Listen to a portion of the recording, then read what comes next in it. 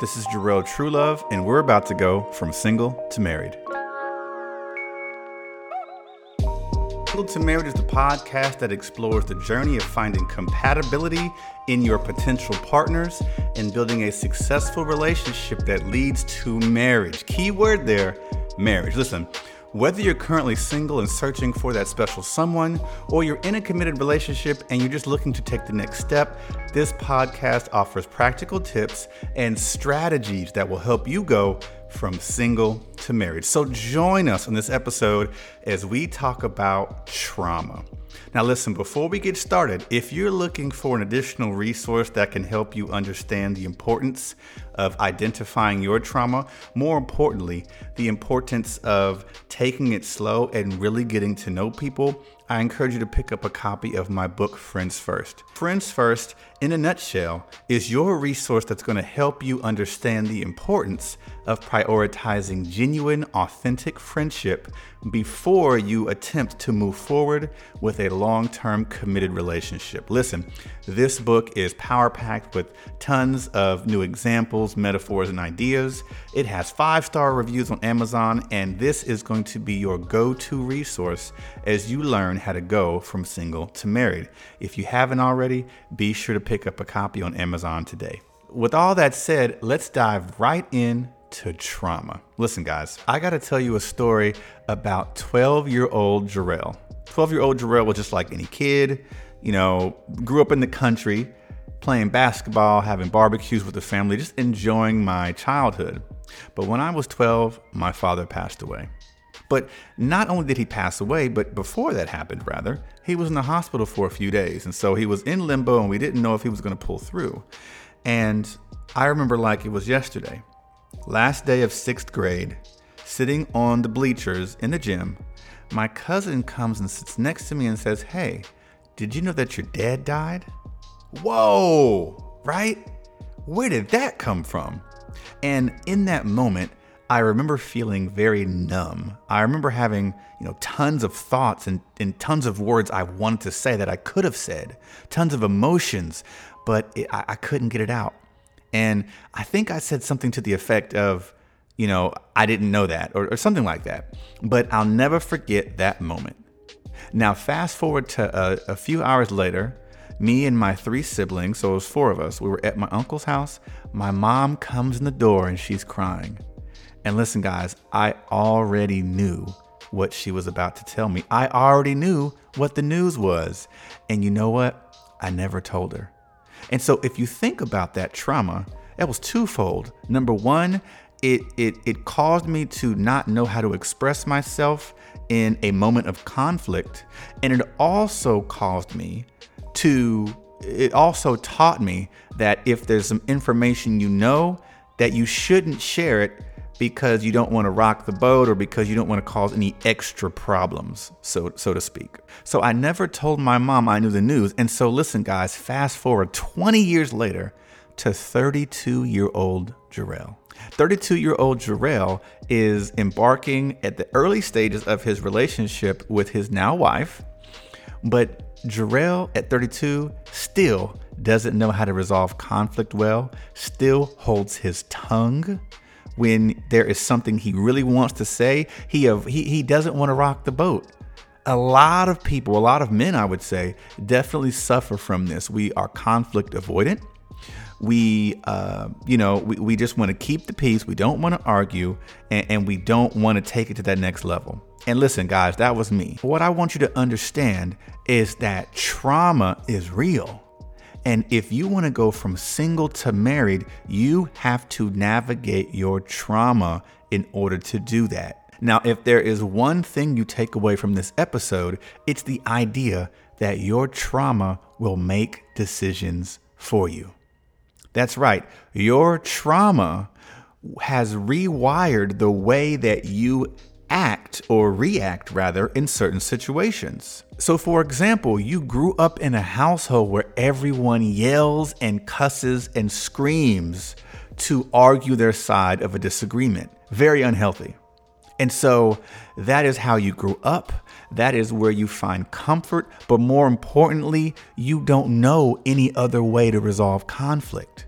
You've spent your whole life going from 0 to 100 that anything else feels unhealthy. Having a mature, respectful disagreement is foreign to you. You've been out in the streets. You've been, for lack of a better term, busting it open. So guess what? Taking it slow feels foreign to you. When it comes to relationships, you focused on quantity. You focus on going on date after date after date after date, that when you finally take a moment to slow down, it feels weird. Does that make sense? Your trauma, the things that you've been through, they make decisions for you.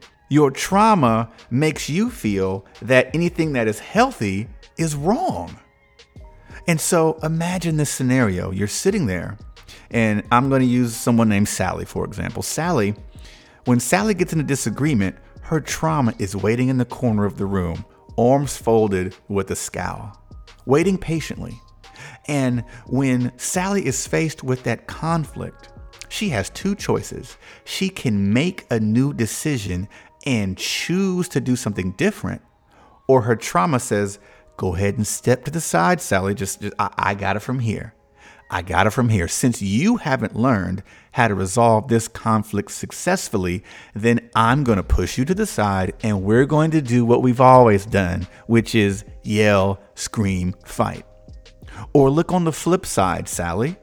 Since you haven't learned how to speak up for yourself, go ahead and step to the side. I'm going to go ahead and come in. I'm going to make sure you don't say anything, and you're going to go back home, or you're going to go to bed tonight feeling unseen, unheard, inadequate, and unable to do anything about it. You're going to feel powerless.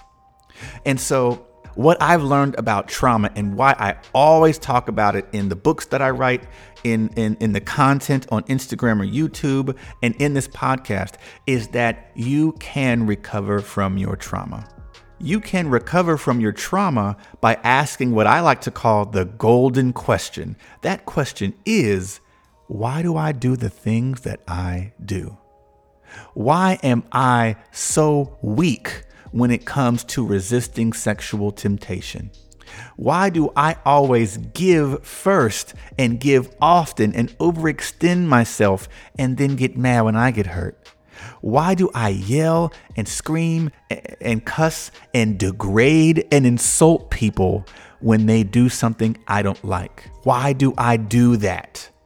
That is the very first step you can take towards healing from your trauma. And what I found, and when I asked myself that question, that's when I was able to go back 20 years and realize there is something that happened when I was 12 years old that is still affecting the way I operate in the present day.